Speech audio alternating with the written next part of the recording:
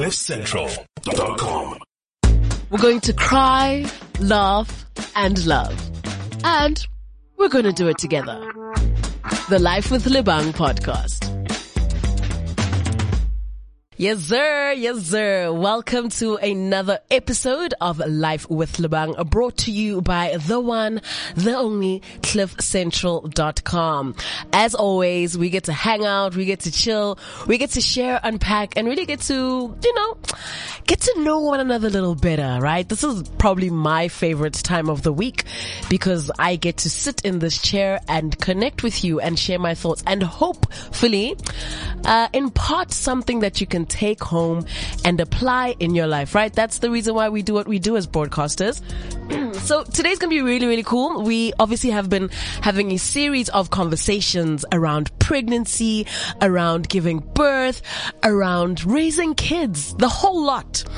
And we decided to just maybe spin it a bit on its head today. Let's get a bit of a different perspective. Maybe let's have a conversation that possibly is just not had enough. The conversations that will make men leave the room. Conversations that will possibly be a deal breaker for a lot of men. When you challenge them with this topic, some of them will say to you, "How dare you? Don't come at me with that. I'm a man. Ngiyindoda." And you sit there and you're like, "Okay, man, show me what you got." So I'm excited to see. I'm keen to get, I guess, your opinion on, contraception. Right? We can't ignore it. It's a fact. It's a thing of life. It's a big part of the process of life. Or shall I say pre-life? Because, it's before you arrive. Okay. Anyway. So we're talking about contraception today. And really when you think about birth control, automatically you just go to the pill. I mean, I'm 31 years of age, and growing up, there were times where, man, here I am. I found myself having unprotected sex. Gosh darn. How did I get here? And the next morning, the guy's just like, "Yeah, you can just get the pill." And I remember thinking to myself, like, the first time I was like, why is the pill only for me though? Like, isn't there a pill that he can take? That he can go to the pharmacy and part ways with money and drink so that, why is this all on me? And unfortunately, that sort of does get used as a weapon in most conversations, situations, relationships. And what sucks is really that, like, women bear most of the responsibility. It's easy for a dude. Dude just, says, "you'll be alright." Or he'll just send you some money. He'll say, "go handle." Without considering what you're putting at risk. Do you know the side effects of birth control, my nigga? Do you? You probably don't because you don't care enough, huh? So now the woman is the one who has to go deal with this. And I think the reason why I want to have this conversation today is because I want men to play a more equal role. I mean, it would be nice in an ideal world for men to also be like, but let me also be responsible. What role am I playing in this whole thing? I didn't have sex by myself. You definitely did not have sexual intercourse by yourself. There was another person there. But you were also there. What responsibility are you taking in this whole process? So today we are unpacking the male contraceptions, aka male sterilization. And upon doing some research, there really are only two options. Like, as it stands today on the 21st of October, there are only two options for male contraception. And those options are condoms, which is obviously the most popular. It's, you can get some for free. You can buy some. There's some nice discounts on condoms as well if you want to get them in bulk. Hey, look, whatever you enjoy. And then there's the vasectomy, which is the more expensive option. It is the more long-term option. It's the more, hey, you need to really be sure option. Like, if you know for a fact that as a dude you have no interest in having kids, then this is for you. But there's also, I guess the most unsafe, the cheapest because it's free. There's the pull-out game, aka withdrawal, aka coitus interruptus. That's what it's actually called in Latin. Some people call it outer course. So, out. So you pull out. But as I said, that one is free, but it's not safe at all. There's no guarantee. Not everybody qualifies for that option. And then there's, as I said, outer course, but outer course goes a step further. There are some couples that actually choose to get into a relationship and they assign outer course. Outer course is exactly what it sounds like. It's everything minus the going in.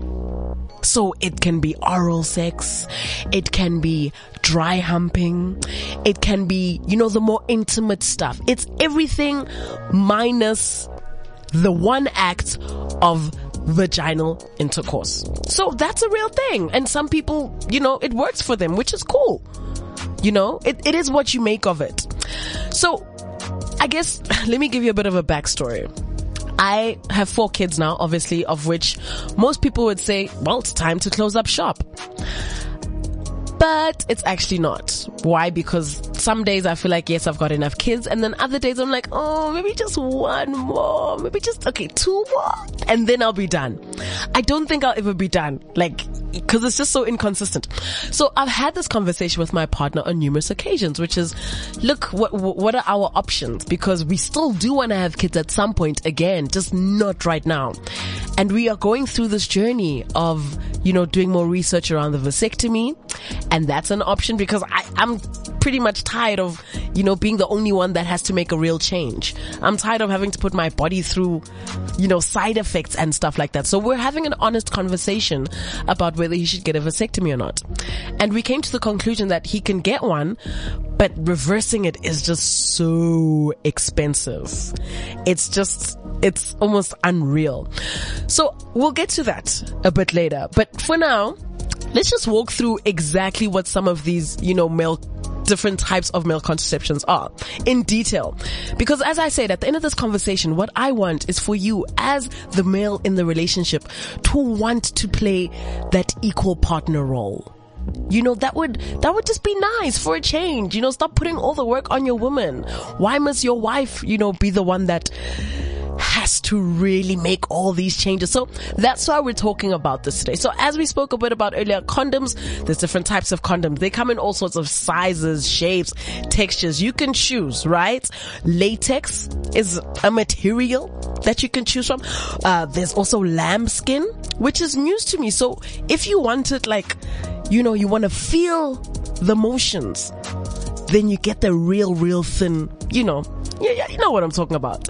Then there's obviously the vasectomy, which is a process where the surgeon actually cuts, this is scary, they cut and seal off the tubes that your sperm passes through to reach your testicles. Sounds a bit invasive, wouldn't you say?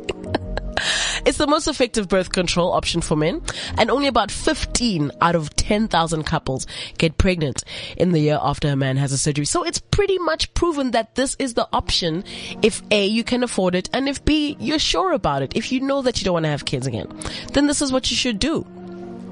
But the good news is that there are other options that have been in the pipelines. Scientists don't sleep. I'm just of the opinion that scientists do not sleep. They're constantly working in the labs, just coming up with new stuff all the time. And true to form, new stuff is always coming about. Clean sheet pills is a fast-acting male birth control method currently in its early stages of development, so they're still working on it. But a lot of things get worked on and still get put in the market, as we know. But this contraceptive allows a man to orgasm without ejaculating. It's called a clean sheet pill. This is cool. It's added potential to significantly lower male-to-partner transmission of AIDS, HIV. That's dope. And it's called the clean sheet pill because it stops semen from being released. I love this idea. This is fantastic.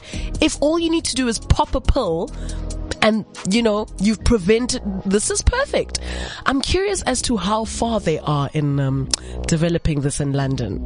I'll give you an update, because if this is the fact, then hey, London is where it's at. Thank you, London. Look at you doing all of God's work, isn't it?